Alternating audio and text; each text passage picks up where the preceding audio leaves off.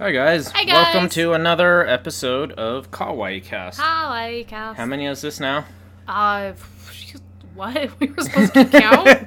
I maybe I think- it might come in handy eventually, knowing how much we've done. Tyler, like 6 months into this podcast is the first time you've asked how many episodes we've done. That's fair. I should really start keeping track.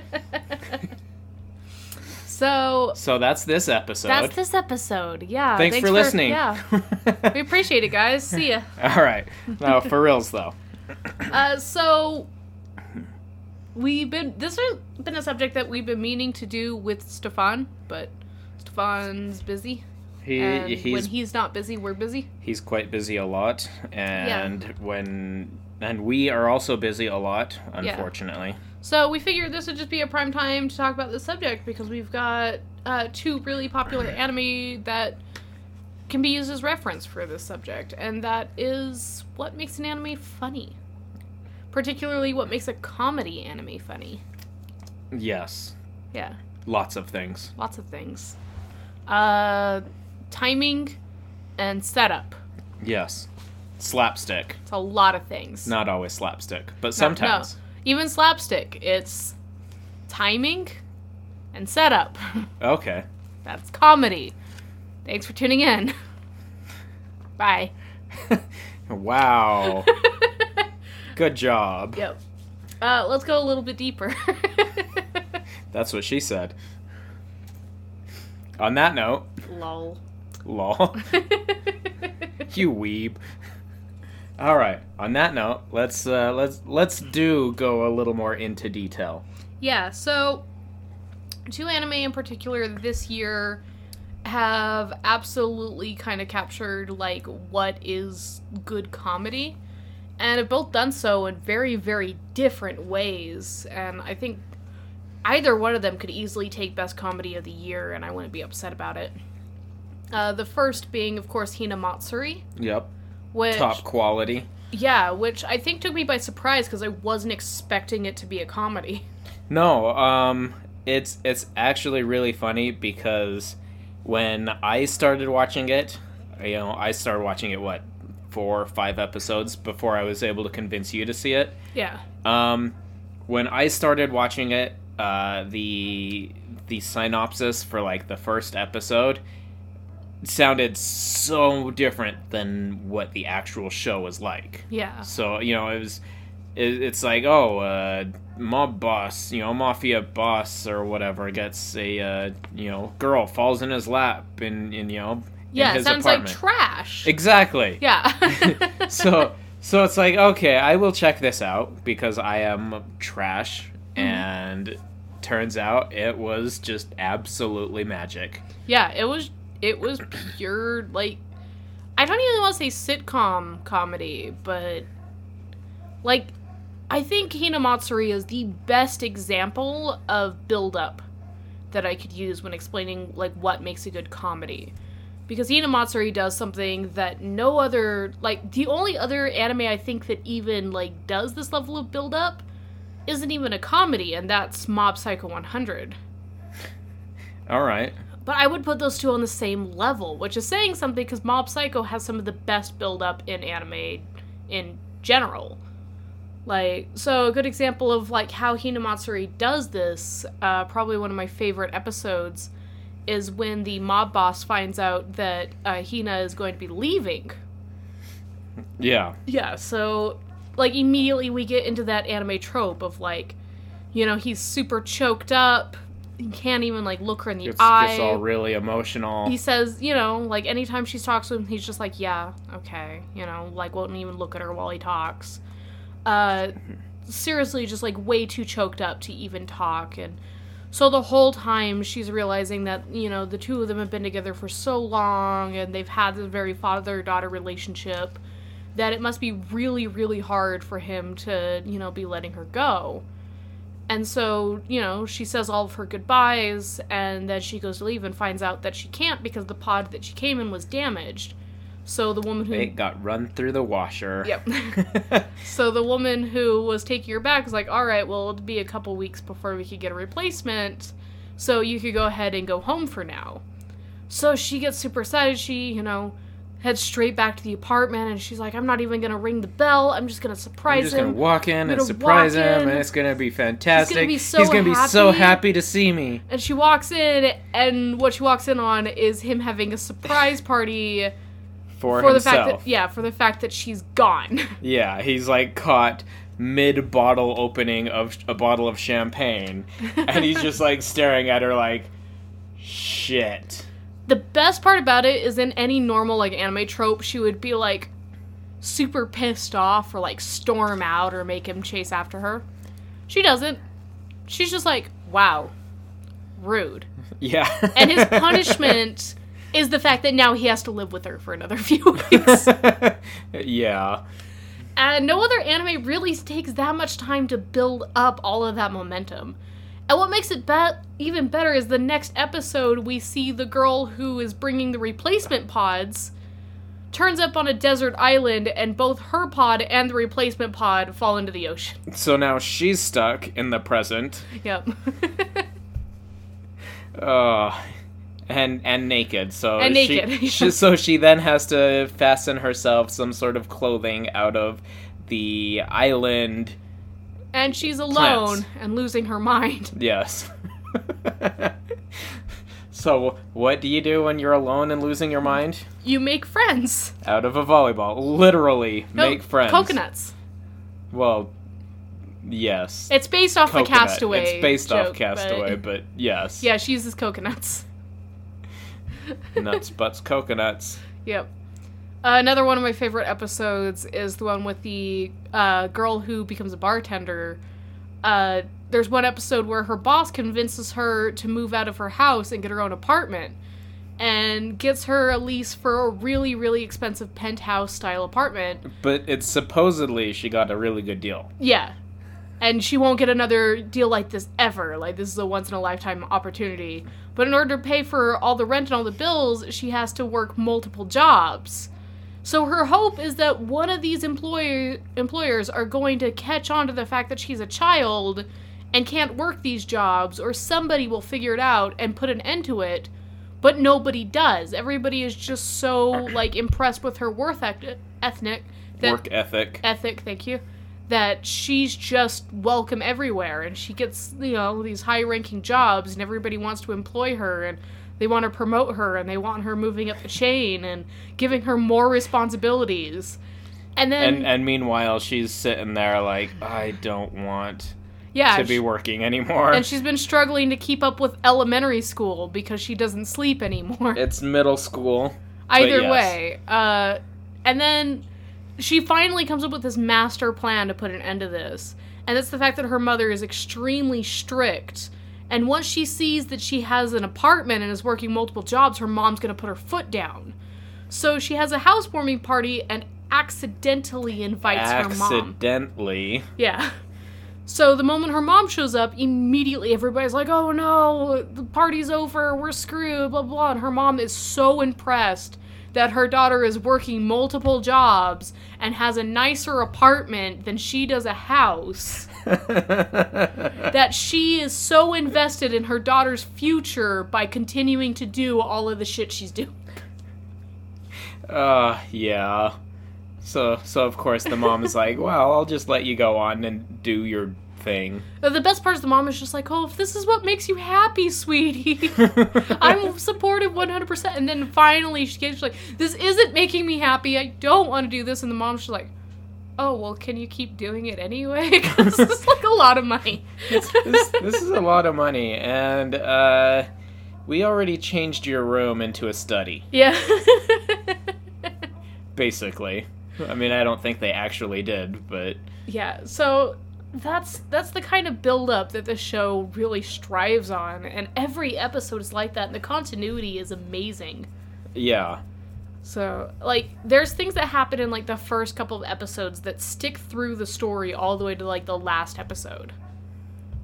Yeah, like, first episode you actually kind of see, the one girl, like, fighting all of the Shaolin monks or whatever. And then, of course, in the, I think, second to last episode, you know, it's We sort of catch a up to that flashback, so it catches up back to that. So you see the entire scene of why she's fighting these Shaolin monks. Also, I laugh every goddamn time with the one monk that goes, "My smartphone!"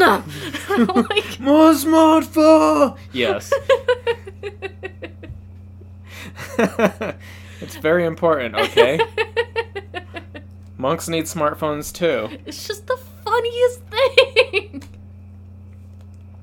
So actually, on that, I know it's not anime related, but I actually saw an article that was talking about how modern Mongolians live with both old and new technology. So like they kind of live in their old ways, but now they have Wi-Fi and motorcycles, which is actually really cool if you think about it. I feel like for a monk that would have to be some kind of like training, because the whole like philosophy of the monks is that they have to be like of sound mind, and that's with celibacy. Like, do you have any idea how hard it is for them to not touch themselves for 3 years? and now they have the internet. Exactly. It's even harder. They also have to be like really, really calm and see the world from multiple perspectives, and become like super understanding. And I feel like that's impossible with social media. Oh, it is. It's I don't know. I feel like social media leans towards, you know, like chaos. Yeah, pretty much. Basically. Especially depending on social media. Tumblr.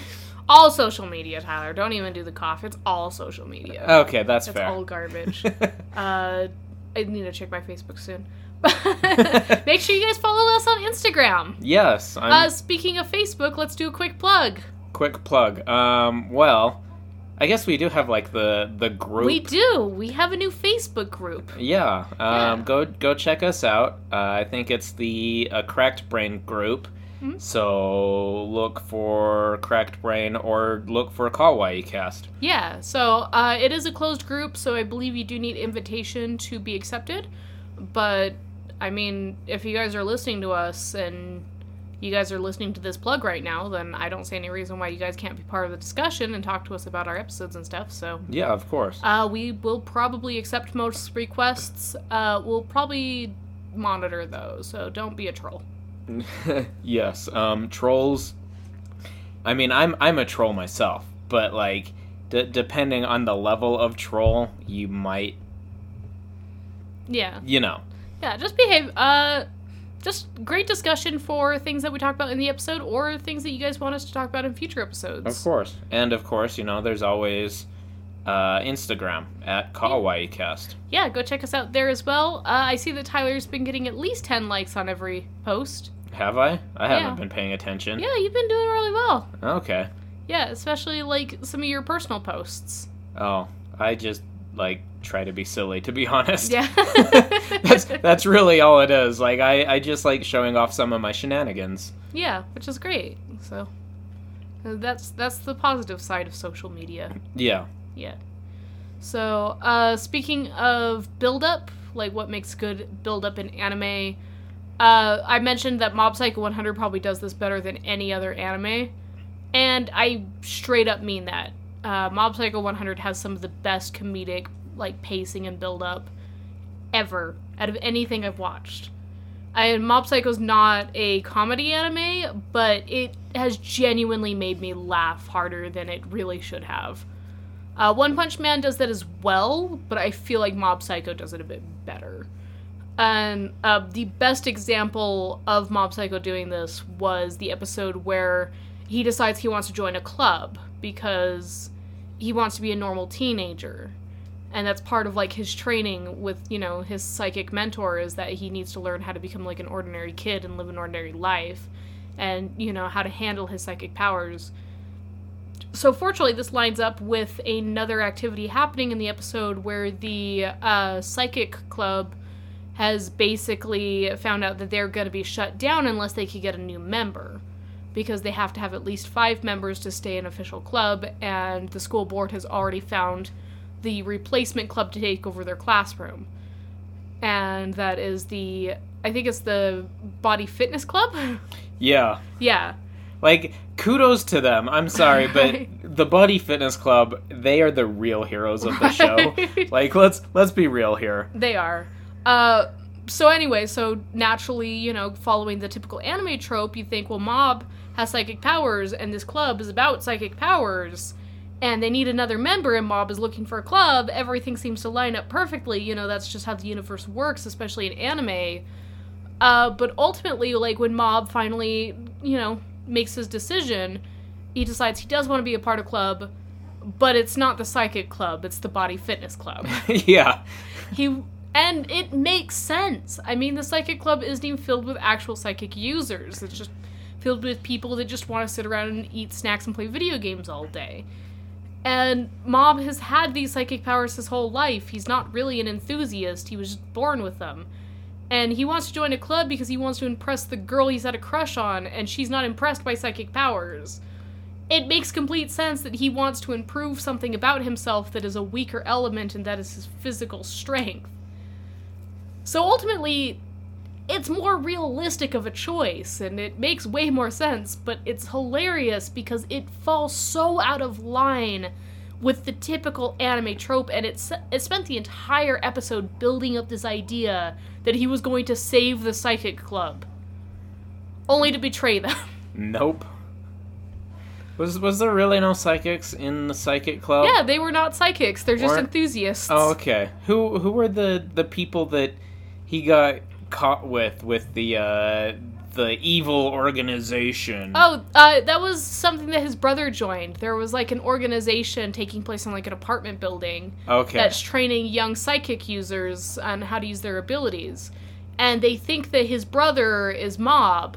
Yeah. And so they ask him to join, and he hasn't unlocked his actual powers yet, but he realizes that, like, all the kids that are being all of the trained, kids he's with are, like, fairly psychic, weak. but they're, like, super weak. Yeah. I mean, the one who's supposedly a pyromancer is barely able to conjure up a flame big enough to light a cigarette. Yeah, basically. He's like a match. Yeah.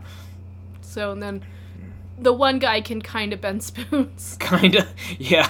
And then the twins actually have probably the most powerful ability. They're empaths, and they can understand each other's emotions from long distances. Yeah. Yeah, so I really liked all those characters as well. I mean, Mob Psycho is a lot of things. It's a great drama, it's a great action, it's a great character building series, and it's a great comedy. So, and like, that's just something that you don't see done in anime very well. It's just this whole, like, you know, takes the whole episode, gets you set for, like, this expectations, and then pulls the rug out from under you. And if you want something like that that's just gonna make you laugh because it was just so unexpected and so quirky, I would definitely recommend either Mob Psycho or Hinamatsuri, which does it a lot more. And I would put it on the same level, to be honest. Yeah. So that's build-up. Build-up is very important in comedy, you guys. Indeed. So, and it makes me wish that Stefan was here because he does stand-up and could probably explain this a bit better. Stand-up is hard.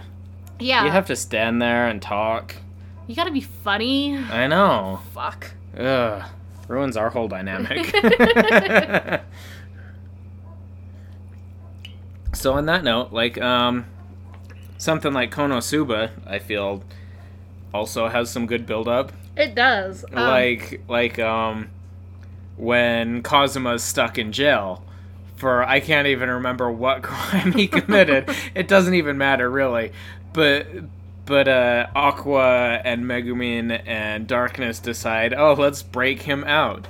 So they go to, you know, like break him out, and Aqua's sitting there, like, talking to him through the barred window, and she's like, here, use this to pick the lock, and she, like, tosses a hairpin or something to him, and he kind of, like, looks down at it, and then he looks over at the lock, and he's like, this isn't gonna work, because then it looks at you pan over to the lock, and it's a combination lock. Like, of course that's not gonna work. So he just rolls over and goes to sleep. I think my favorite build-up episode in Konosuba is the one where they have to purify the lake. That one's so classic. They just, like, basically put Aqua in a cage on wheels. Well, because they find out that Aqua has the ability to purify the lake, but the problem is that she has to stay in the lake for a certain amount of time in order to purify the whole thing. And she has to be touching the water the entire time, but there's a lot of monsters and demons in the lake there's a lot of, that will rip her to shreds. Giant crocodile-looking things. Yeah, and they're gonna rip her to shreds if she sits in the lake for too long. So their solution is they're going to put her in a cage, and they're going to stick the cage in the lake, so the monsters can't attack her, but she's constantly touching the water. Oh, yeah. The best part is they're dragging her through town in this cage. She's throwing a fit. They toss her in the lake, and she is screaming and panicking and just chanting the spell to her heart's content and freaking out. And finally, it's like after a certain amount of time of her dragging her through the cage, in the cage up to the lake, they get her in the water, and she just sits there like, oh my god, guys, really? And then the cage starts getting attacked by the crocodile monsters. Yeah, and she just screams, purification, purification, purification! Like, trying to hurry up the process. Yeah. The best part is, like, immediately afterwards, they pull her out of the lake, and they feel so bad about what they did. They tell her that she could keep the entire reward. And so they go to let her out of the cage, and she crawls back in, and she's just like, the outside world is dangerous. The cage is the only safe place. So they've literally traumatized her. It's okay. It's just Aqua. But yeah, they literally traumatize her, and then when they actually do get the reward, because they rented the cage, it's so damaged, they have to pay basically the entire reward to pay off the damages of the cage. But the lake is pretty now. That's right. They have drinking water. Monster free. That's right. Yep. I think the cabbage harvest is another great episode that's just a classic. Yeah.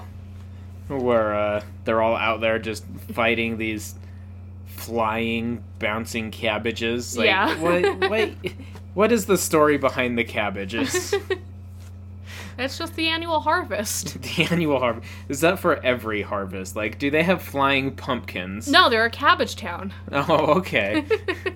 It seems very seasonal. I also really love how, like, certain jokes will go on through, like, several episodes, like the, like, evil, like, sorcerer or whatever, like, cursing Aqua. Or no, cursing darkness. So that way, like, she'll die in, like... Yeah, she volunteers herself to be cursed. Yeah. And she's going to die in, like, a week if they don't bring her to the castle and fight him fair and square. And that's the only, like, situation where he will, like, remove the curse. And as soon as he's out of eyesight, Aqua just removes the curse right away. Yeah. She's like, oh, by the way, I'm technically a god. I can just do this. Yeah. And the best part is just, like, episodes later, he comes back. And he's like, it's been a week. You guys seriously let that poor girl die? She was, like, the bravest person in your whole town. What's wrong with you? And she just comes out of nowhere. And she's like, what the fuck? What the fuck? Yeah, exactly.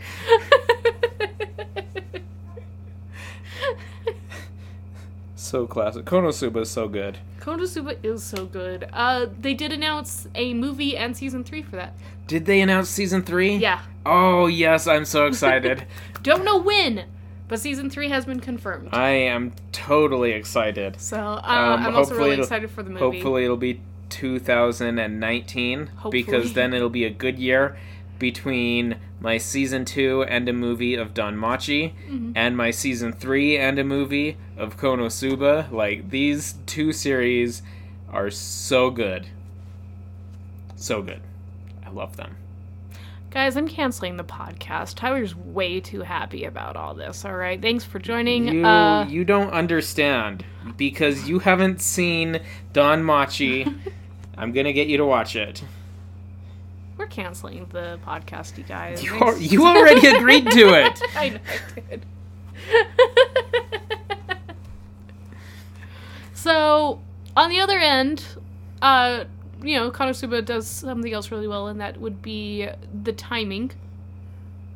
Also, character comedy. Like, Konosuba's all about, like, these super, like, very, very, like, personified characters. And you, like, every time they do something, like, silly or funny, it's like, you're shocked, but at the same time, you really shouldn't be, because that's just who they are. Yeah.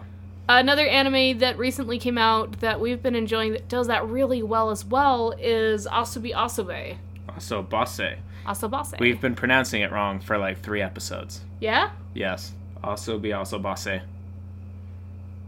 Okay. I've heard it called Asobe. Yeah. Okay. No, you're right.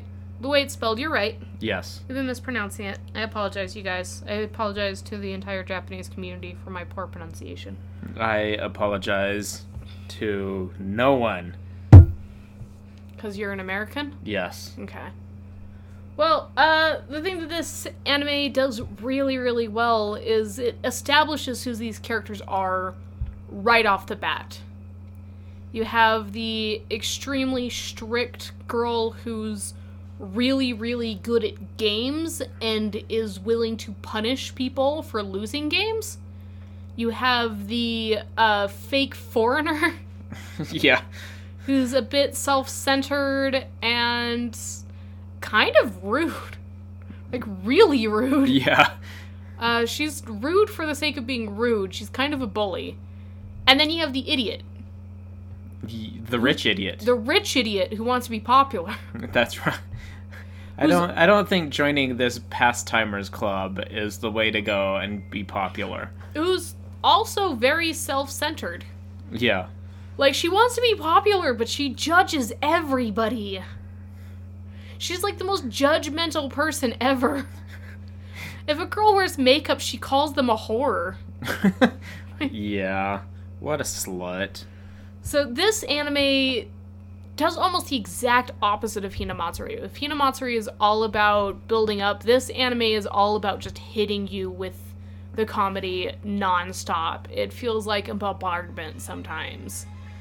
Like, when they're doing their board game thing. Yeah. And every square is a punishment. Yeah. And one of the punishments is, like, do anime poses or whatever. Yeah. to their teacher. And so one of them does like the whole Sailor Moon like transformation, like in the name of the moon I will punish you thing. And the one does Kamehameha. And the teacher's just like, wait, how did they know I was a fan? Should I play along? I also love that the teacher is like a low-key otaku. Yeah. Like, there's one episode where he's trying to use his detective skills, and the entire time it's referencing Conan. Yeah. Oh boy, Conan. You even see a silhouette of Conan, like, right next to him. Yeah, exactly. So good times. The best part is, like, because they're trying to convince the teacher that the foreigner girl peed, and that's why there's liquid coming out from under the door, and he actually licks it to find out that it's water. Right? Like, okay. Why? Just why? Also, one of my favorite moments, it's just because it's so great and just kind of shows off each character and, like, how bad they are or how far they're willing to go to win. And that was the one where they play a game where they have to see who could kick their shoe off the furthest. Yes, that one's fantastic. Because they're doing it with, like, an opposing club. Yeah. You know, to see who gets, you know, rights to the room of a club, you know, or something like that. Yeah, and it all starts off pretty fair. Like, the idiot girl uses way too much momentum and her shoe just goes straight up instead of actually going far. And, like, lands 2-3 feet in front of her. Yeah. And then, you know, the second girl, she actually kicks it fairly decently, but kind of the same as, like, you know, the other girls. But then the foreigner girl decides to cheat by using a swing. and uses the swing to kick it, so she sends it flying, and so finally the president from the the president other club of the other club decides, comes rolling in on a bicycle, like Down full a hill. speed, downhill, hits the end, kicks off her shoe. starts flipping and rolling, and ends up with like several fractured bones. Yeah, you find out in like the next episode that she ended up going to the hospital. Yeah, that she was homeschooled from that point forward. Yeah. She wins the contest, which means that their club gets the rights to the classroom. However, since she's now being homeschooled, the club is now taking place at her house. Yeah. So the Moral Pastimers of the Club story finds- is injure your opposing club members. Yeah, if you can't win them, beat them. That's right. If you can't beat them, beat them. Yep.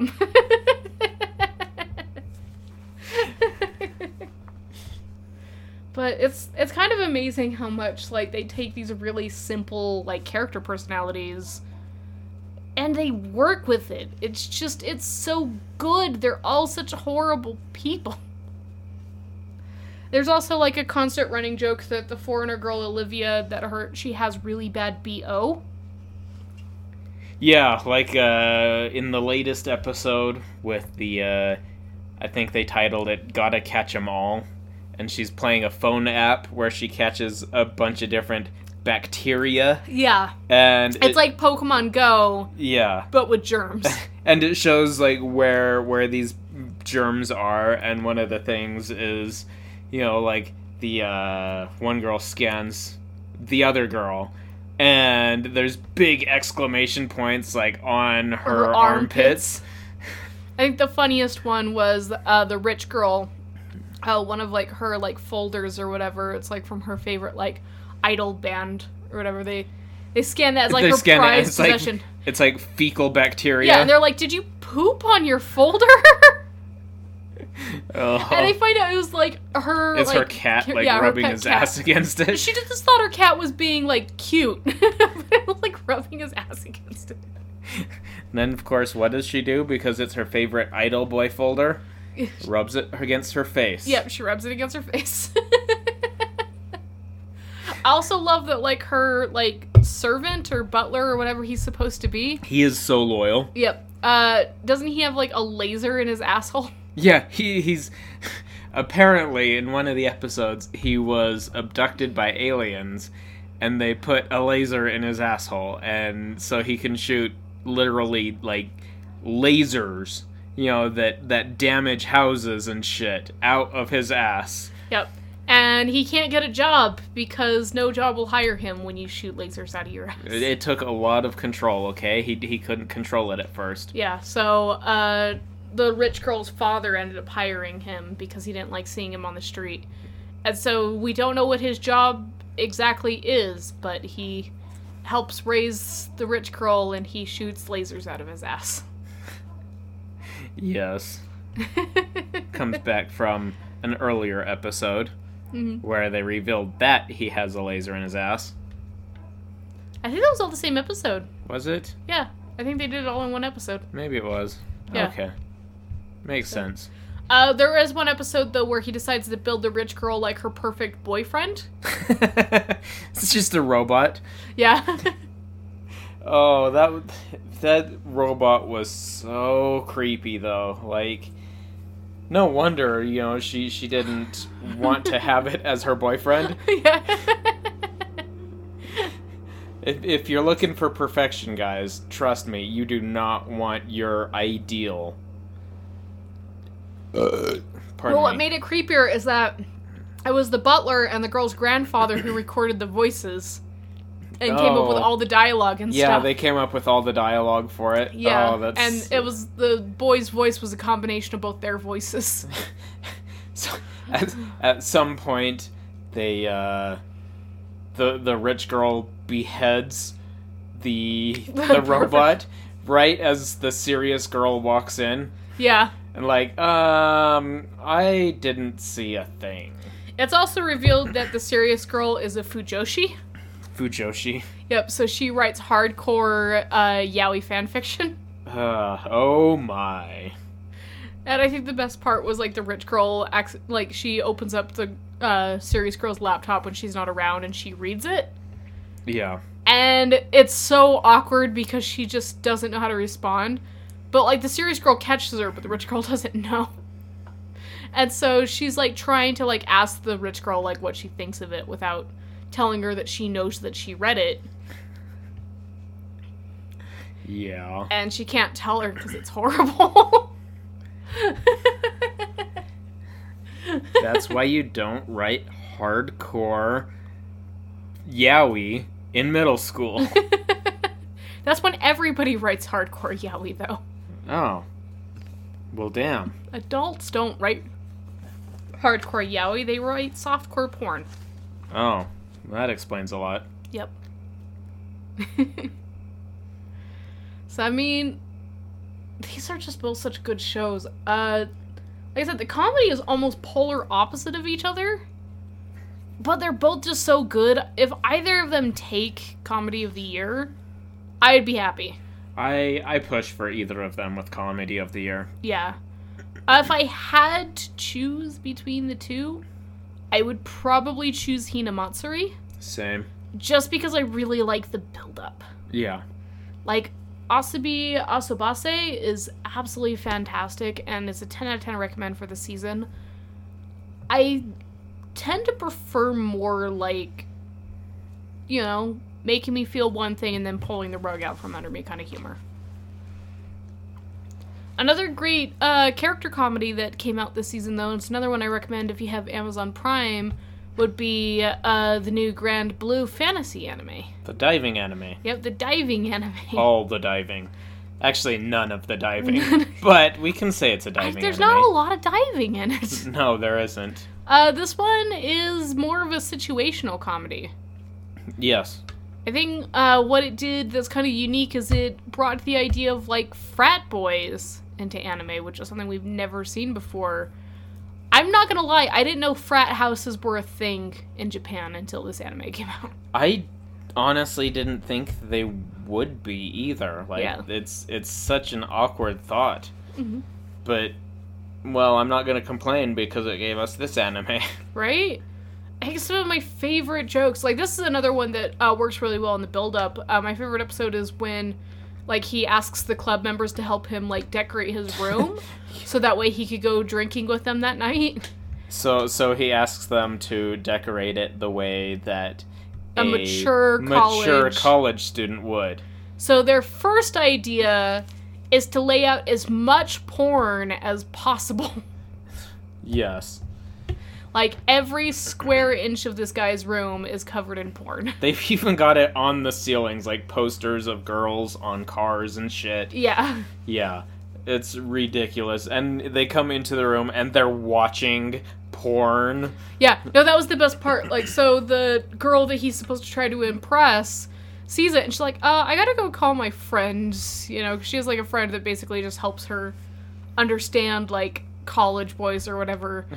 And so she goes to talk to her friend, and he's just like, oh, you guys need to get rid of all of this. I want it all gone. And is like, oh, but I was going to let you pick your favorite one as your housewarming gift. And so they all sit down and they start watching the porn again. He's just like, my man, I'll accept your gift. And then the other girl comes in that he has, like, a crush on. I think the best part about that, though, is they end up watching it, and you can tell it's American porn. Yeah. Because, like, you hear the sound effects, and it's all in English. Yeah. The best part is, like, the girl he has a crush on walks in, because she, you know, has, like, a little housewarming gift for him. And apparently his response to when she walked in was, you can watch this with us if you want. Would you like to watch it with us? Yeah, would you like to join? Oh, yeah, that's the thing you want to ask your female roommate. So then he immediately gets mad at them and tells them, like, please redecorate it, do it like a college freshman. And they're like, well, we only know one college freshman, and it's the otaku guy. Yes, the otaku who is into idol girls. Yep. So how... The high school girls. High school girls. Yeah. But, I mean, to be fair, he redecorates the room, and it's all idol girls. Yeah. So... So again, the girl walks in, not impressed, she walks out.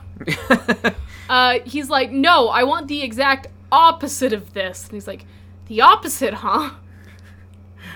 Comes back with the girl that he's supposed to, like, try to impress. And it's all boy love. Which then, she's like, my. I need to go call my friend again. And the best part is he goes to get mad again, and then the two guys that originally decorated his room are now watching boy love porn. and they're even critiquing it. They're sitting over there like, oh, I didn't expect this to be this good. Yeah. No, I didn't realize he was into this.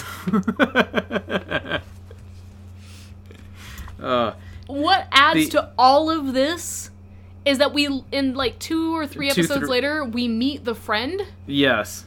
She comes from another college. Yeah, an all-girls school. Yeah, she's part of the diving club there. So and she's basically a frat boy. So it's like an inter-college thing. Yeah. And she's also, just like the guy, she's willing to drink and get naked.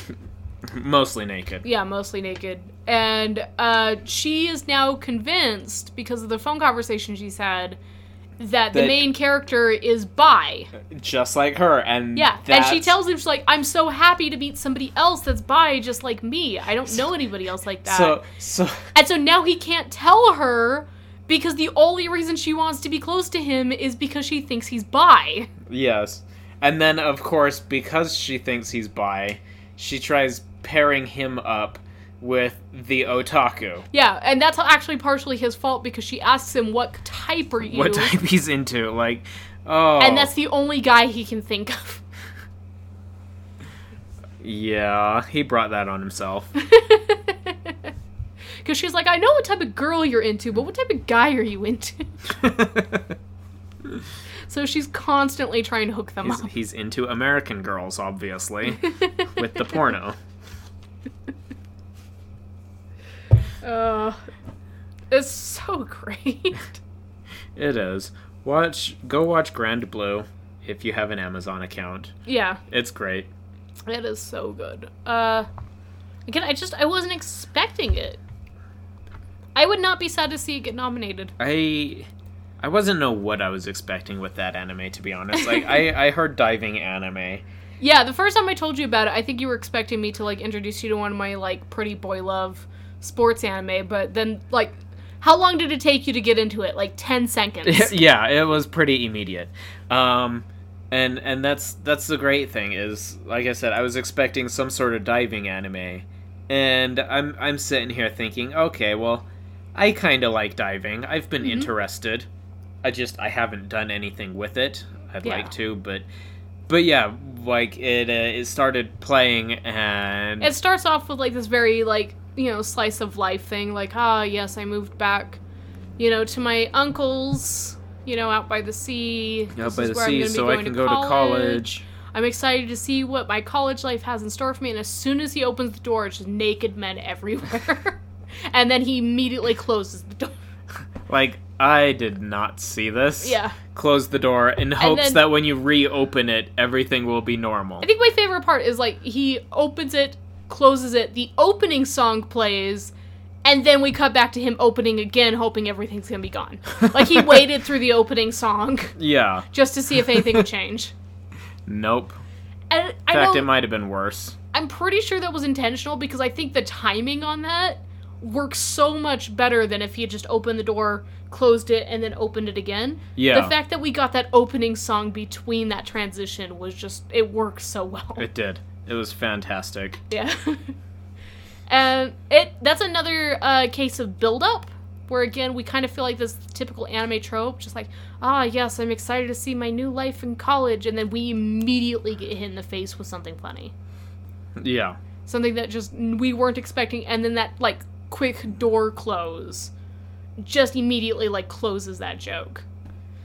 It just works so well, and I'm like, build-up doesn't have to be an entire episode. Build-up could be something as short as that.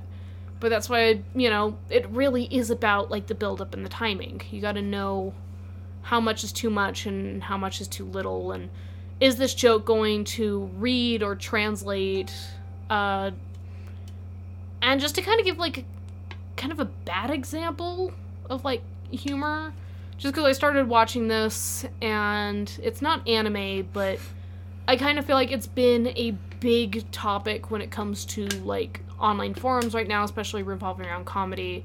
And that is the new Netflix show Disenchantment, thank you. Now this one is a Matt Groening Yeah. production, so think Futurama, think Simpsons, Yeah. that kind of thing. But in the past. Yeah. But in a And- fantasy world. Yeah. I think maybe I laughed twice in the first episode. I didn't laugh at all in the second.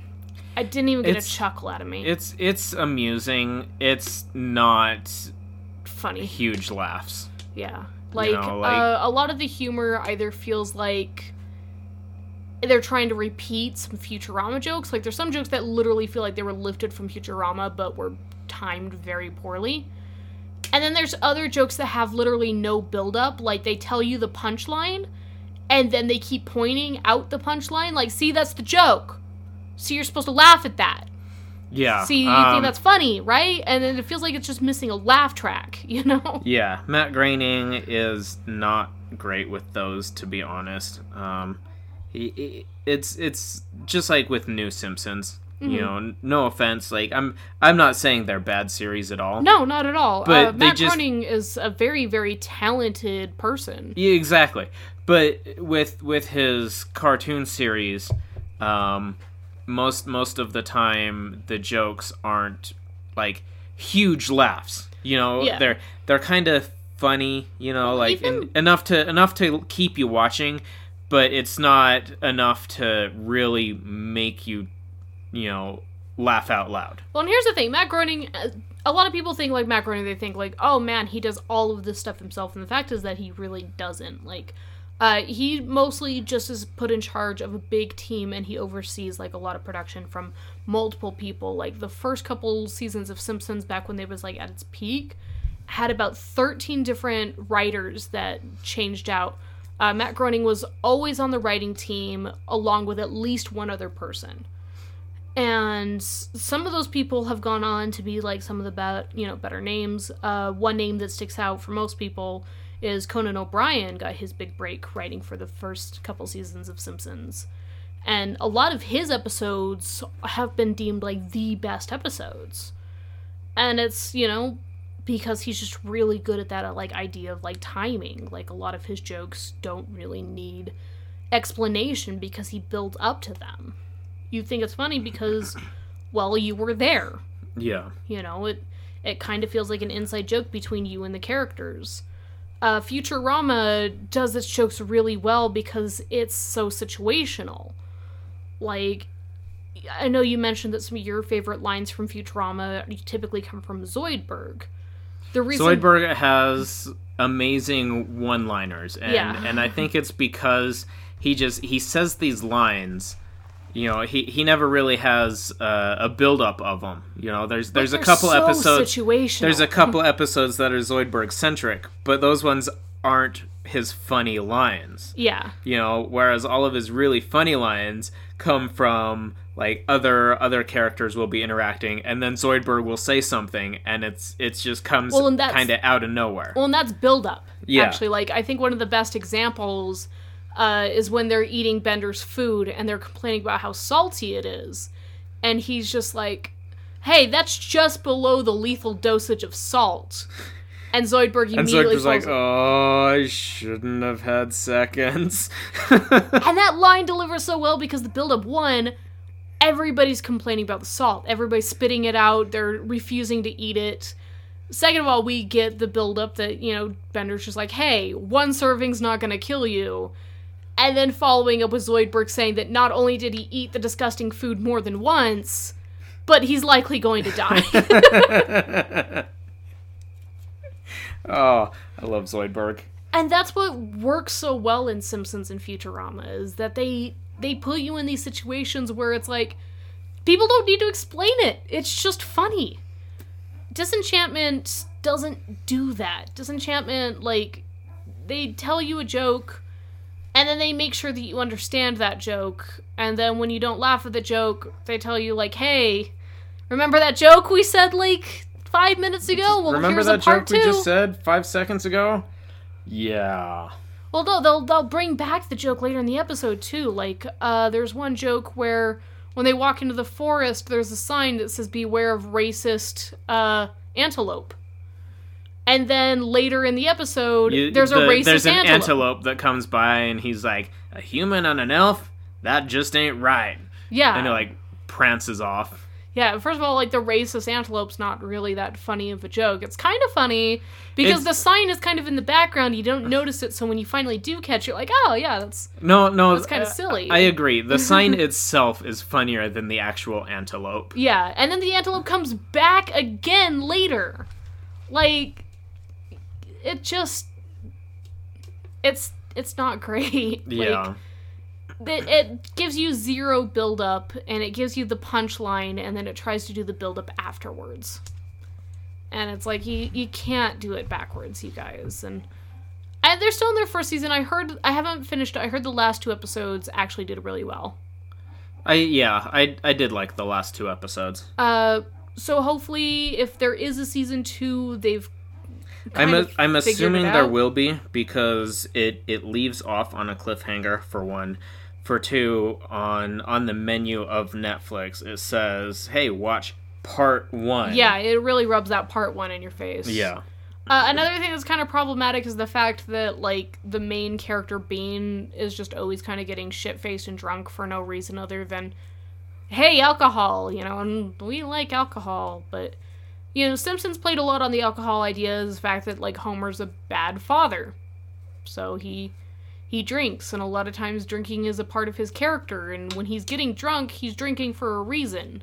He's not getting drunk because, hey, beer, which he does in the latest seasons, but we've mentioned the latest seasons aren't that good. Yeah. Futurama, when the characters are getting drunk, it's usually because they're terrible workers.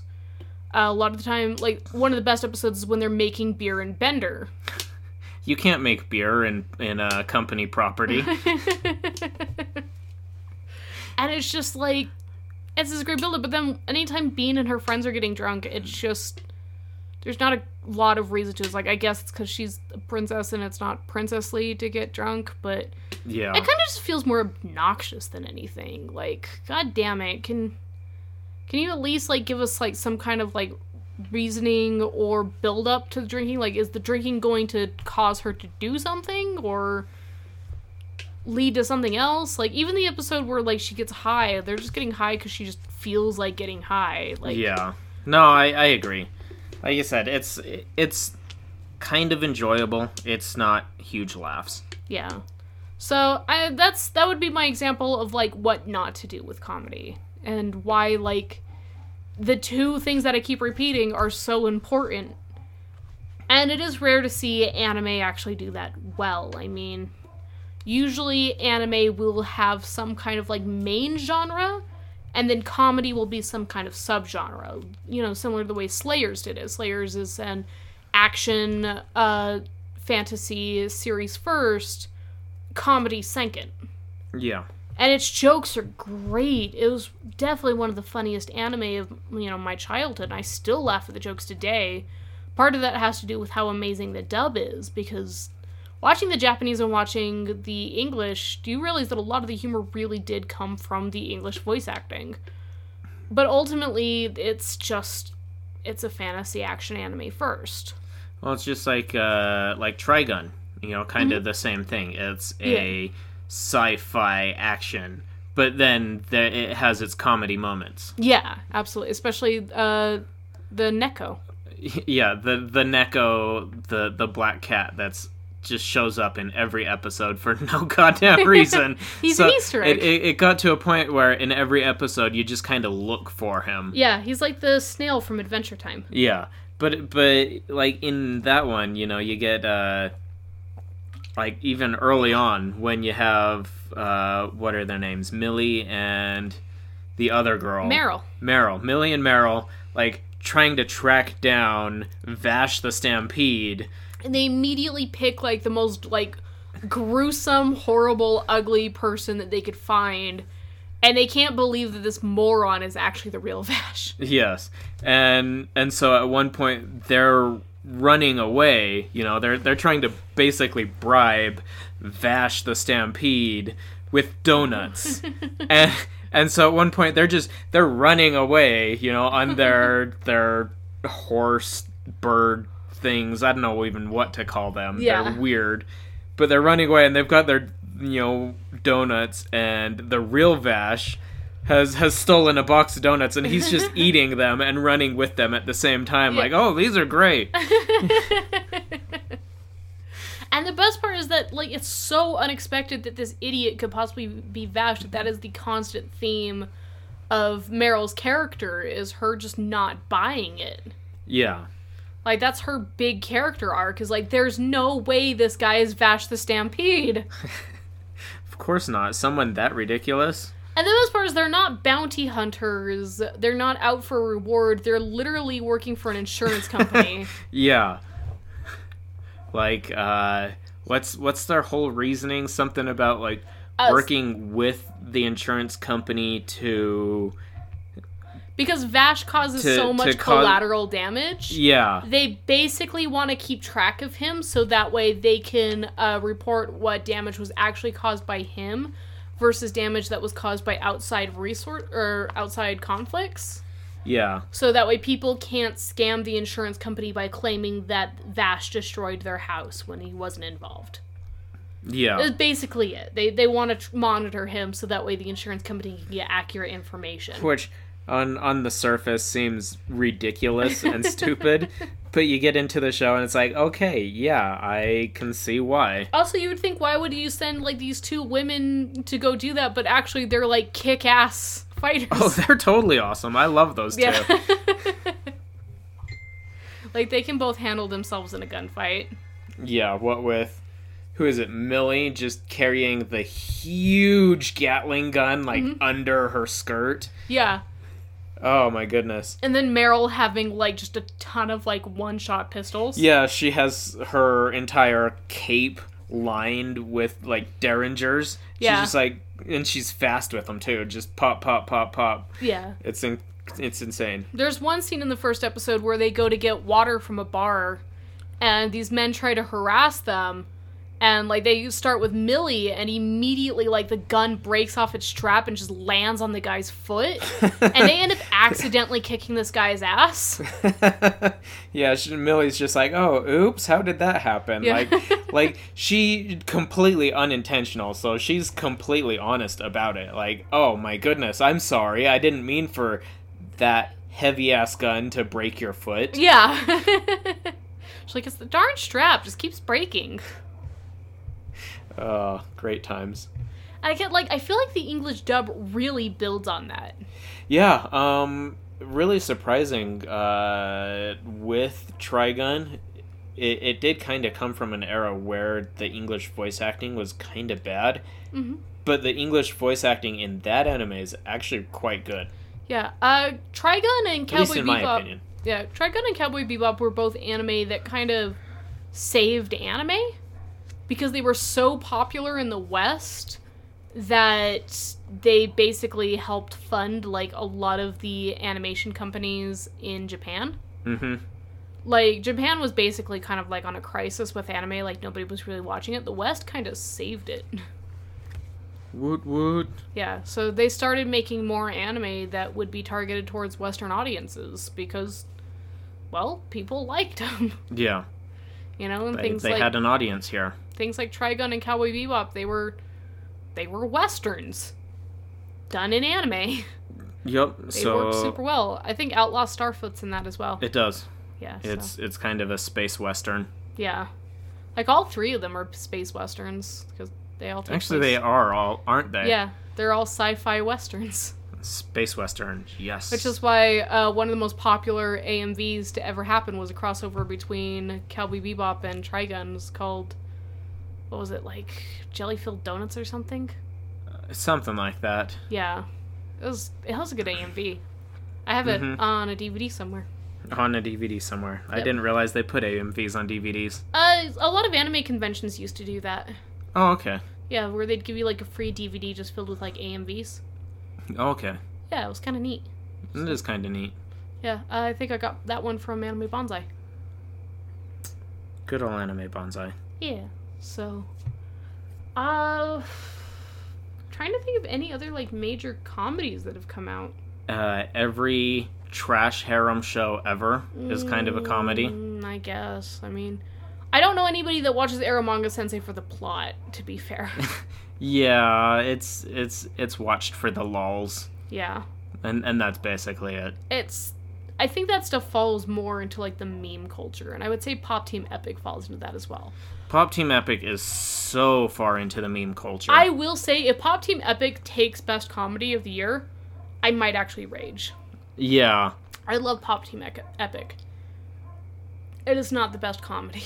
No, not at all. Pop Team Epic is something you watch to turn your brain off. I think Pop Team Epic is... Like Shin-chan. Yeah.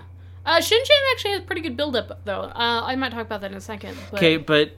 Yeah, go ahead. Pop Team Epic is kind of proof that I think society is kind of losing what makes good comedy. And that we're kind of replacing that with this idea of, like, meme culture. I think we've become so used to, like, you know, the Vines that are funny and YouTube channels and... Yeah, the internet has changed humor. Yeah. In ways that you wouldn't necessarily expect. I would say if, like, Hinamatsuri is the stand-up comedy of anime, Pop Team Epic is the Vine of anime. Yeah.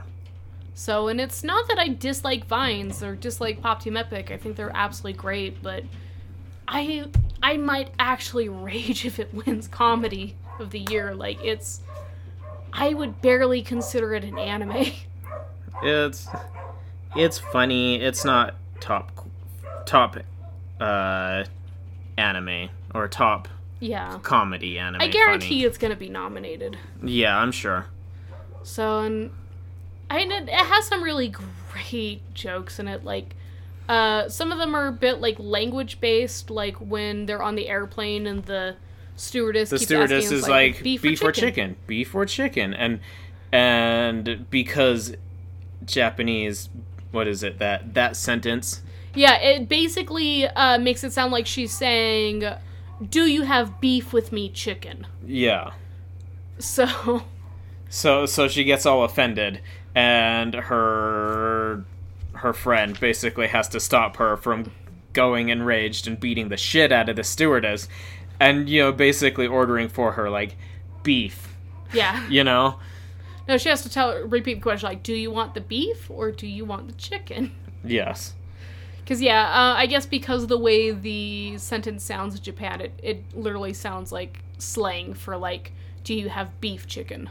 Yeah. So, one that I don't think a lot of people got culturally, the one thing Pop Team Epic did surprise me on was the fact that the second half was different from the first half. Yeah, I didn't realize that either until you mentioned it, because it's 30 minutes per episode. But it's divided into 15 minutes. And so between the two, it's like the exact same thing animation wise between the two. Yeah. So but with the second half it's voiced by all males or something, right? Yeah, it's all men. Yeah. Yeah. So the lines actually change slightly. The funny thing, an American YouTuber actually got a voice act for one of the episodes. Really? Yeah, it was the episode where like it takes place in America, as like the American kid or whatever that's trying to like grow up to impress his family, and he ends up like joining like the mafia or whatever. Mm-hmm. The American narrator was voiced by a YouTuber. That's hilarious. So I didn't know that. Yeah, he also did one of the like title cards, the Pop Team Epic. Okay. Yeah, so that's pretty neat. Like, I guess he was approached at like a convention or whatever, and he mentioned that he does voice acting, and so they got him onto the show. All right. And that's in the original Japanese. That's not the dub. That's actually the original sub. Yeah. So that one was one that was a simul dub. So it's like they did the Japanese, and then a week later they released an English dub. Yeah. Okay. So a lot of anime is going that route, especially popular anime. So I think Hinamatsuri was simul dubbed as well. I believe so. So I don't think Asobi Asobase has been though. No. So It's kind of weird how they choose which ones to do it with. I typically guess it's they'll just pick, I guess it's just the ones that they think are gonna be popular. Yeah, I mean, My Anime List is a pretty good reference for stuff like that. Yeah. Oh look. It is. It is simulcast. Hey, I didn't realize that. All right. Well, now we know. Yep. Cells at Work is actually pretty funny. Cells at Work is so good. Okay, yeah. Actually, Yeah. I didn't realize Chio's School Road would be simulcast either. I don't know what this one is. I kind of told you about it, I think, last episode. It's the show where the girl, Chio, her main objective is to get to school on time. Oh, you did tell me that. And every episode is different random shenanigans of her trying to get to school on time. Okay, so that one's a comedy as well, isn't it? Yes. Okay. It's definitely a comedy. Like I said, I've only watched the one episode. I didn't hate it. I didn't love it either. Yeah. It was amusing. Was it just not funny? It had its moments. It just wasn't enough to keep me interested. I see. Personally. So, I don't want to go over too many, like, bad examples, especially because I haven't seen this one, so I can't say if it's a good or a bad example, but... Yeah. Parody anime. Parody anime. Like Gintama. Gintama is finally ending. It is finally ending. What I have seen of Gintama has been absolutely fantastic. I've only seen screenshots of it. I've seen clips. Because... I think probably the clip that stuck with me the most was the one where the guy, like... There's, like, a monster or something. It's, like, a plant monster or something. It's supposed to be, like, really ugly. But he's supposed to be, like, seduced by it. And, like, the more he, like, talks to it, the more attractive it becomes. It eventually becomes, like, a cute high school girl in his mind. What? Yeah. That's But so to everybody awkward. else watching the scenario, it's still, like, really ugly looking. That is so awkward. So it's like he just becomes more and more attracted to it. And so we see it from his perspective that it goes from being, like, this ugly, horrendous monster to being, like, this cute girl who's just like, senpai. Somebody noticed me. Yeah, it's ridiculous. I've also seen a lot of the Gintama's, like, OPs, which bring up a lot of, like, obviously popular pop culture reference, like, DBZ, Bleach, and One Piece are used numerous times. Same with Naruto. Yeah. Like I said, it's very parody, and it's not even parody of any specific genre. It pretty much parodies everything. Yeah. You know, and it's had episodes where it parodies the like high school, you know, drama, and just everything between shonen to slice of life. Yeah. So, Gintama, that's one that you should watch if you don't have a job or go to school or have social obligations. It's one of those ones you should watch if you can burn through 600 episodes in a month. It's so long. It is so long. But it is ending! And that's the surprising thing about it to me, honestly. Like, I hadn't really heard about it until... It was so far in, right? Until it was so far in. Yeah. And then when I did hear about it, I'm going, oh, I might check this out. And I go and find out that it's already so at long. 600 episodes or something. I'm going, I don't got time for that. Yeah, it's managed to stay at the top of the Shonen Jump list for a long time. Yep. So it's nice to see that it's going out on its own terms as well. Mm-hmm. So I might check it out eventually, especially now that I feel like it has an ending point. So it is possible to catch up on it. Yeah. Like I said, I was gonna mention Shin-chan. Yeah, Shin-chan. Shin-chan is... Oh, this is what I was gonna say. Shin-chan is that show... It is the South Park of anime. It's that show that if you want to kill brain cells watch more than 2 episodes at a time. I've marathoned a lot of episodes of Shin-Chan. I'm sorry.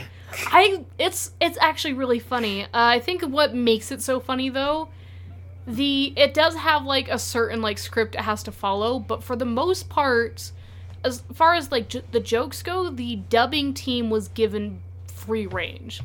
Because a lot of the jokes really are strictly for Japanese audiences. Like, they're not going to translate well to English, so when the English directors were given the script, they were told you can change as much of it as you need to, as long as it still basically has the same structure. And I think one of the best examples was the episode where their house blows up.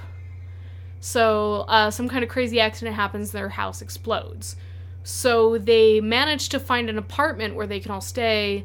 They get all their stuff in, they start settling in, and their apartment explodes. I was gonna say, yeah, I remember that episode. Yeah, and the best line in the whole episode is Shin-Chan turns to his dad, he's like, I wonder what else is gonna get blown tonight, and he's like, probably not me. Yeah.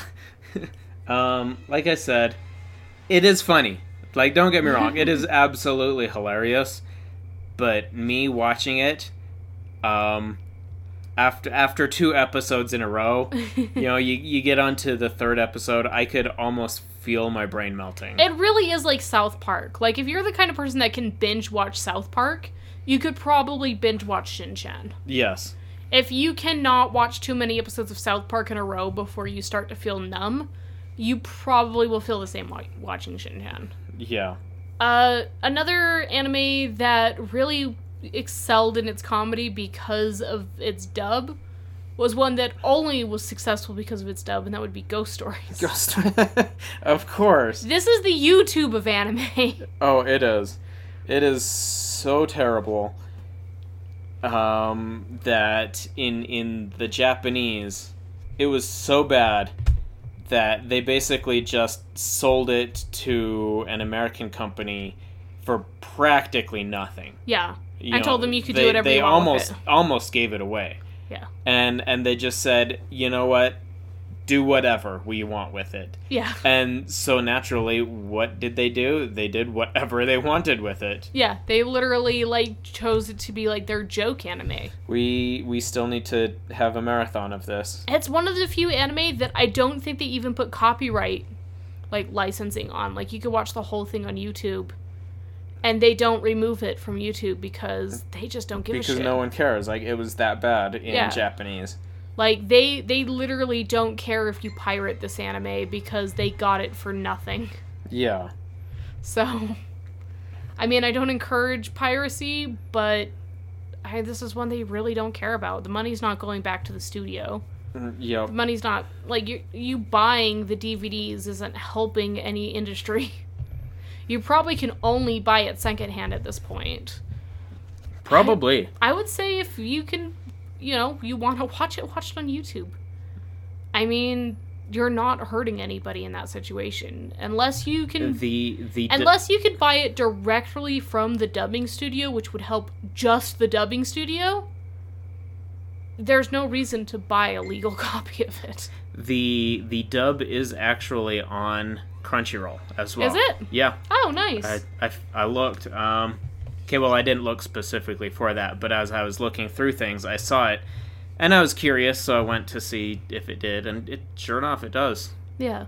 So that's one that I wouldn't put, like, top category of comedy, just because, again, I feel like it's not really doing what comedy should be doing. It feels a bit more cheaper, feels more like internet humor. But it is good for a laugh, you guys. Like, yeah. And it just goes to show, like, sometimes the best jokes are just the ones where you gotta turn your brain off a little bit. So. That's right. It's not winning any awards. If jellyfish can live without a brain, so can you for 3 minutes. For 30 minutes. For 30 minutes, yep. God, our phones are going off like crazy. I know. And there it goes again. Like, whoever's messaging us needs to calm down. I know exactly who's messaging us. They do need to calm down. Yeah. But on that note, we are an hour and 14 minutes in. All right. Did you want to wrap up? I know you were saying you had something to talk about. Yeah, so I do have something to talk about. So I wanted to talk about comedy this week, but There was another topic that kind of came up, and I'm like, I didn't want to make a whole episode about it, but, so the anime community this week has been kind of crazy. Yeah. And I think that might be an understatement. Yeah, that's a lot of communities, though. Like, any... It's been... Not necessarily this week. It's escalated. But whenever something comes up like this... It brings up a lot of controversy. It brings up a lot of people commenting, not necessarily good comments. Mm-hmm. You know, sometimes it's just like non-constructive. Yeah. Like, people, you know, like, you suck, and that's the comment. And I want to begin this conversation by stating that you are welcome to dislike things. Like, you have a valid opinion.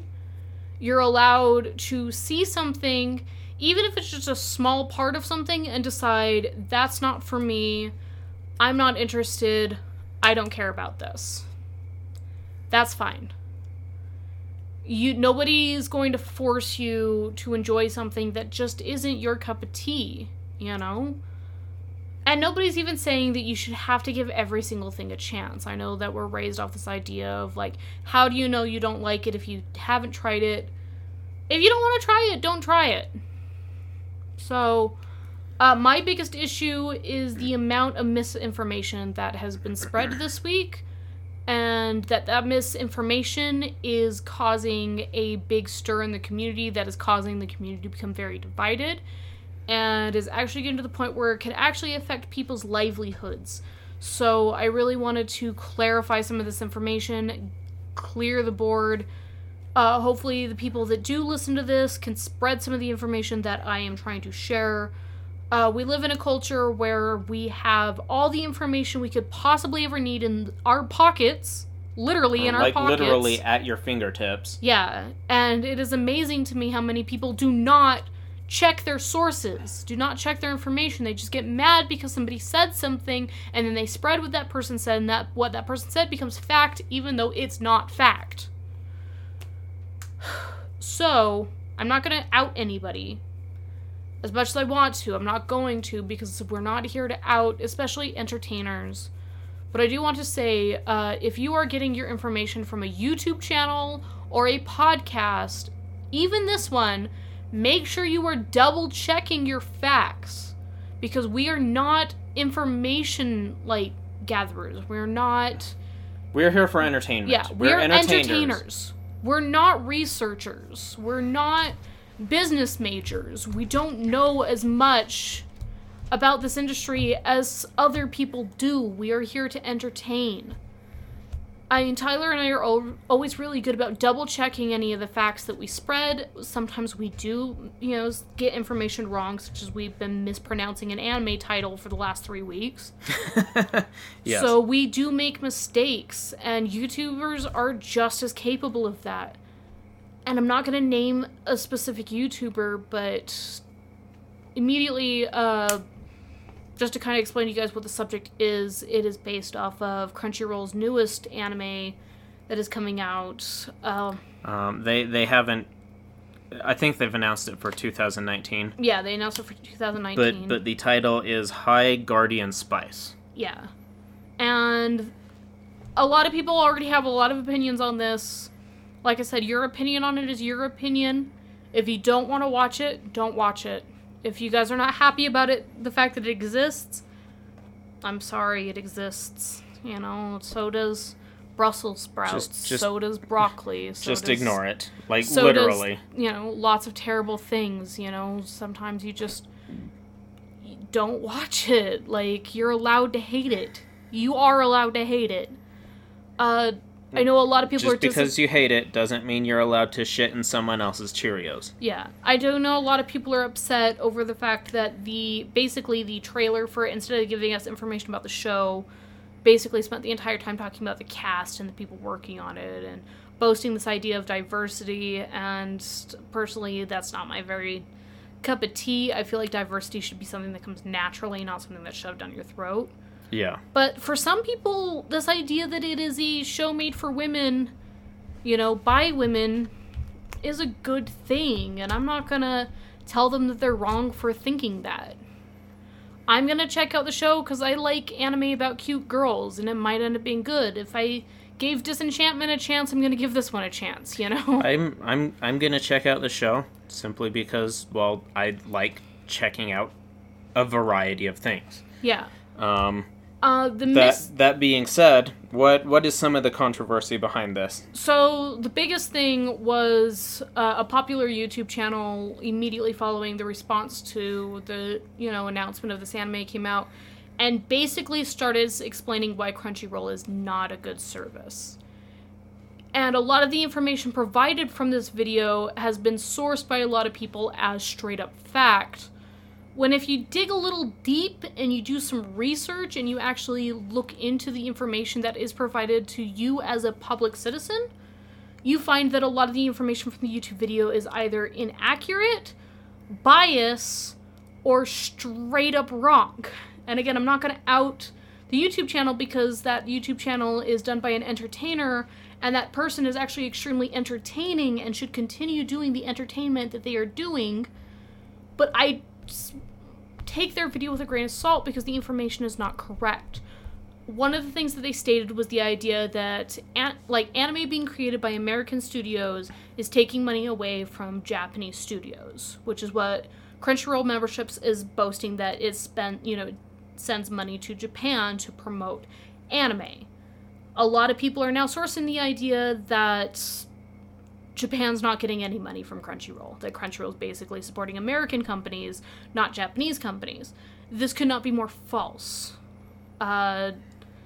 Just last year, at the beginning, an article written in February of 2018 stated that over $100 million has been sent to Japan in the anime industry since Crunchyroll became big less than a decade ago. That is a big deal. As I mentioned... Which would lead to the creation of so many of these different anime studios that we have now. Yeah. There's a lot of anime studios, and they pump out a lot of anime, as is shown even just by listening to us. Like, we cover... I'd think we cover a decent amount of anime every season, but... there's so much coming out, even between the two of us. We can't watch it all. And as I mentioned before, during the time of Trigun, Cowboy Bebop, and Outlaw Star, anime was kind of a dying thing. And what saved it was those series becoming big in the West. Western audiences have a huge impact on the anime industry. And when the streaming era began... that was when anime almost ceased to exist, because websites that were dedicated just to streaming the big three, which was Dragon Ball, Naruto, and One Piece, became some of the most trafficked sites in the anime industry, and those were all run by pirates. Like, the anime industry wasn't making money off those sites, and they were getting more viewers than legal services such as Hulu and Funimation, which at the time were the two big ones. The only way the anime industry was making money in the West was through DVD sales, as TV spots such as Adult Swim and Toonami had been canceled. And unfortunately, DVD sales, 50% of the sale goes straight to the store where you bought it from, and even more comes out from shipping costs, manufacturers. There's so many middlemen between when you purchase the DVD and the money that goes to the studio. Especially buying in the West, a lot of the money that you spend on Blu-rays and DVDs do not make it all the way out there. Not that I'm saying you shouldn't buy DVDs and Blu-rays, because that is a good way to support the industry, but it's just one small way, and it wasn't enough. Plus, at the time, DVDs were expensive. They were, and they still are. They still are. I mean, I remember when the original Full Metal Alchemist series was coming out. It was like $20 for 4 episodes. It was $20 for 4 episodes. I pretty much collected every DVD. Yeah. Because, like, I loved the series. Yeah. But, $20 for, a pop for, 8 to 10, CDs, It's like discs. That's it's like $200. Yeah, that's a lot and that's of one money. season. Yeah. Guess what? You get the whole first season of any anime you want on Crunchyroll. $8 a month, takes about 2 to 3 months for the entire season. Even if you're only watching one show, you're still spending like less than $30. Yeah. It's like $24 to watch an entire first season, where it was like $200 to get an entire first season when we were growing up. Yep. So, and this idea that Crunchyroll is not supporting the Japanese community is already a lie. And people are like, well, they're sending money to American studios. They also send money to Japanese studios. Studio Trigger created an anime exclusive for Crunchyroll. It's called Space Patrol Luluco. Was absolutely fantastic. It was a Crunchyroll exclusive. Studio Trigger also did the same thing with Little Witch Academia and Netflix. Yep, exactly. So it's not. It really isn't just Crunchyroll. Like, even Netflix is supporting these Japanese studios. And as you mentioned before, Crunchyroll tries to get every single anime they can, and the ones that end up getting passed over from Crunchyroll and sent to Netflix or Amazon, Crunchyroll still pays for it. Yep. So Crunchyroll pays for anime that they don't stream. Yep. So part of that is like the rights acquiring laws in Japan. They have to pay a fee up front to try to acquire rights. Yeah. Which I've mentioned in the last few episodes, I think. Yeah, you have.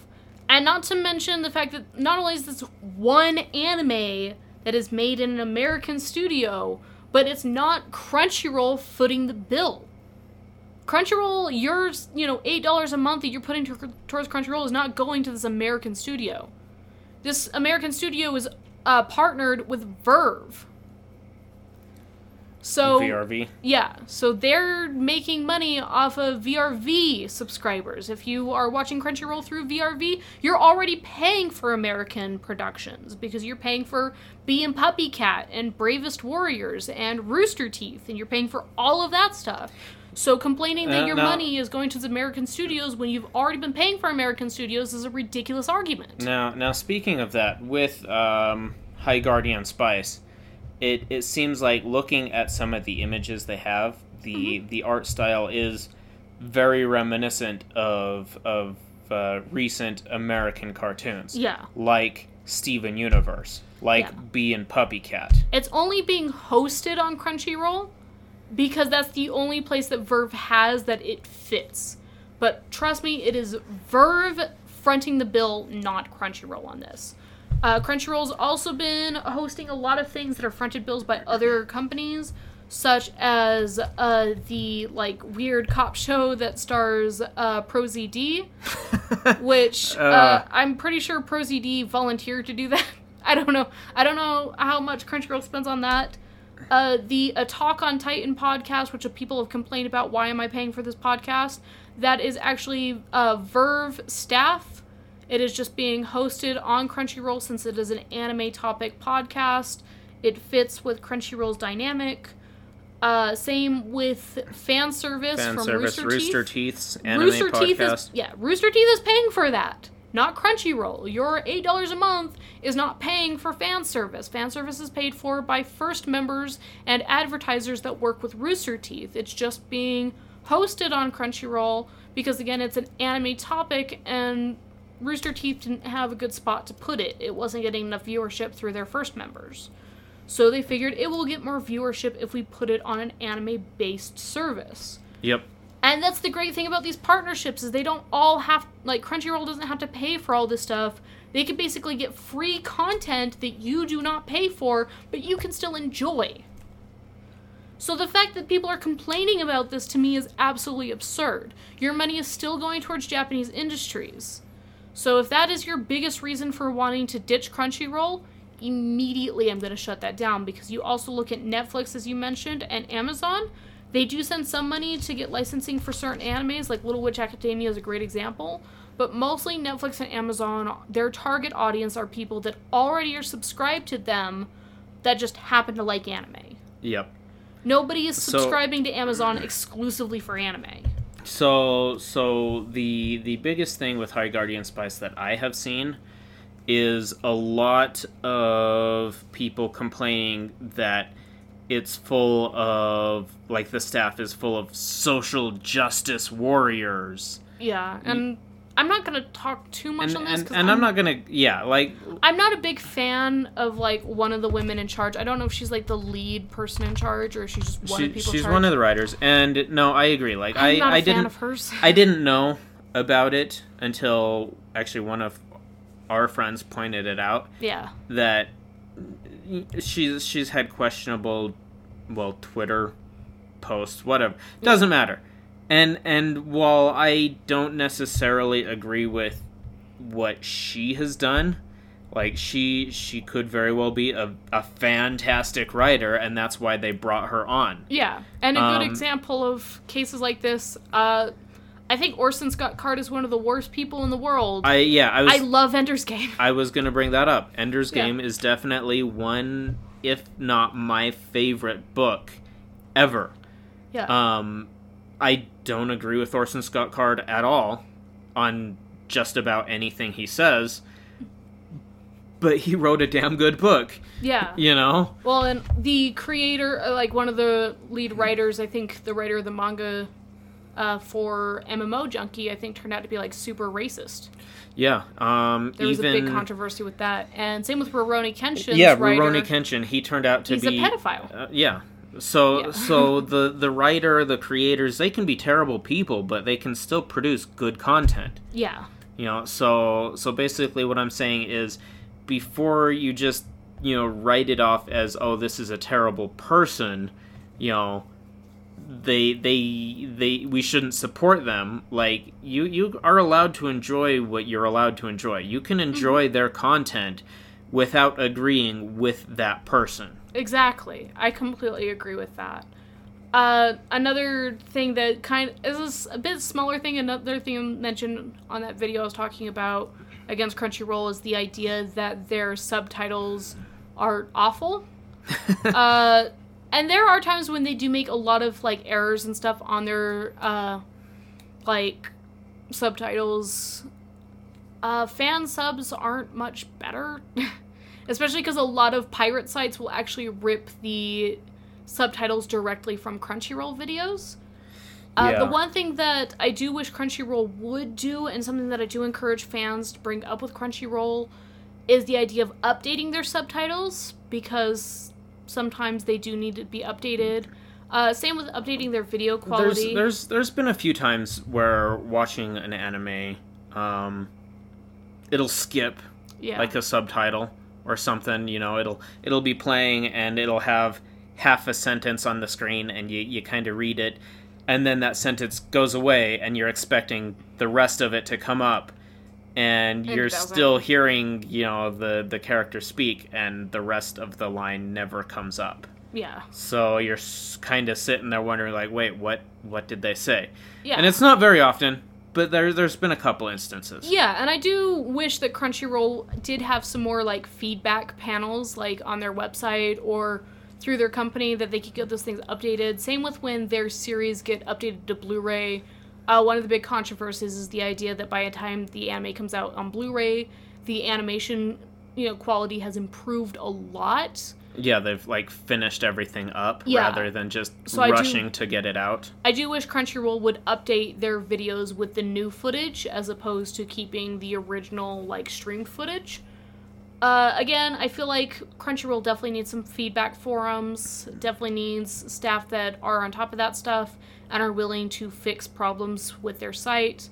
They definitely need to update their video player from Flash, which really only affects the website. If you're using the app, it's actually not affected by that, but the Flash player is really awful and needs to be updated. But the one thing about the subtitles that they did complain about, like on the video, that is a bit of misinformation, as I mentioned, just do your research a little bit, was the idea that JoJo's subtitles are censored because they're not allowed to include names of bands, even though the characters specifically say those band names out loud.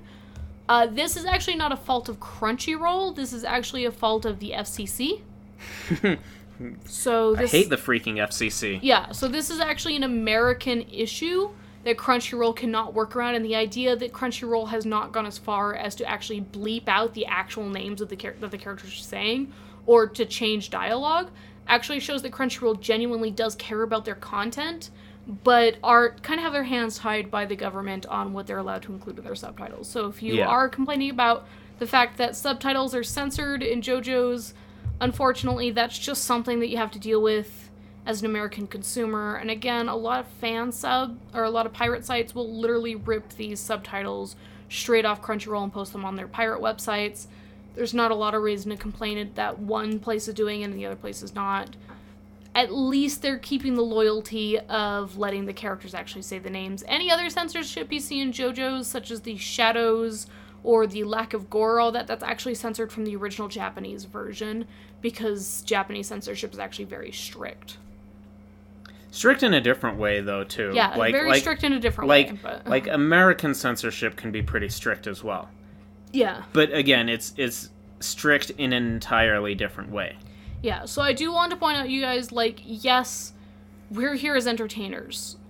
So if you hear, like, a YouTuber or a podcast give information about an industry or how things are working or the production of a show or anything like that, and it gets your feathers ruffled, just do a quick Google search. Double check the information. We are not always right. There's definitely stuff that we're wrong about, and that's why we do encourage people to try to communicate with us as much as possible. Please do. Give us Please feedback. talk to us. Like, absolutely. Yeah, we try to be as informative as possible, especially since I did major in animation. I like to give you guys information about how things work. I'm just a fan. Yeah, and I try not to mislead any information, because I don't want you guys quoting me later and then spreading a big fuss. This whole week in the anime community has been nothing but mob mentality. I'm really hoping it passes. It's been pretty intense. Obviously, it'll pass. When the next controversy arises. That's just how things are. Yeah. But and I would love to see Crunchyroll improve, and I'd also love to see Crunchyroll get some competition. I mean, Tyler and I were both on board with supporting High Dive when we thought that it was replacing Anime Strike, but unfortunately, Amazon continued to push through with their anime contracts, and High Dive kind of took a dive. High Dive, actually, it's still getting some content that other services aren't. If you guys it's kind of cool. Definitely check it out. Yeah, if you guys would like to see Crunchyroll get some competition, pay for services like that. They're brand new. They're brand new. They are cheap. Like, High Dive alone it's like $4 a month. $4. If you lock it in now, as long as you pay for that service, you will pay $4 a month for as long as they're in business, no matter what their prices rise to. Yeah. Like, they've been advertising it as such. Yeah. And I know a lot of people, especially in this country, believe, like, oh, I vote with my wallet. It is true in certain ways. Canceling a subscription isn't necessarily going to hurt Crunchyroll, as they've already dictated that 90% of the people that watch Crunchyroll content do not pay for a subscription. Most of their money does come from advertising.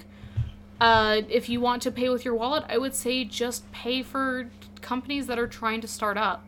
Yep. It's the same way as, like, how the indie game companies have overtaken the AAA gaming companies, because people just pay for it. Pay for High Dive. Check it out. Buy more Blu-rays and DVDs, because that, even though it is a little less money, it does send money back to all the middlemen and the animators. Don't support pirates, because pirates do nothing but hurt the industry. I know, take money away from it. Yeah. Anyways, I know it's tempting. Honestly, I think that's enough preaching. We've done preaching before, so let's just cut it off there. All right, shall we? That's fair. Yeah. So, Google everything, you guys. Google everything. So, anyway, how do we want to end this? On that note, is there really anything else we need to discuss? I think that's about it, right? Yeah, I'm still watching Persona. Still, I'm sorry. I'm pushing No, through it. I'm kidding. It's okay. It's gotten better. So I'm thinking, let's not do an update of what we're watching every week. Yeah, that's fine. Let's do every other week, since we did it last week. Won't bother. Yeah, no, we'll be fine. All right. So, sorry for preaching you guys at the end of the episode. Hopefully you stuck through it. Definitely go check out the comedies that we mentioned and give us feedback as much as you guys can. And there's plenty of other comedies. Check them out too. Yeah. On that note, thanks for listening. Bye. Bye.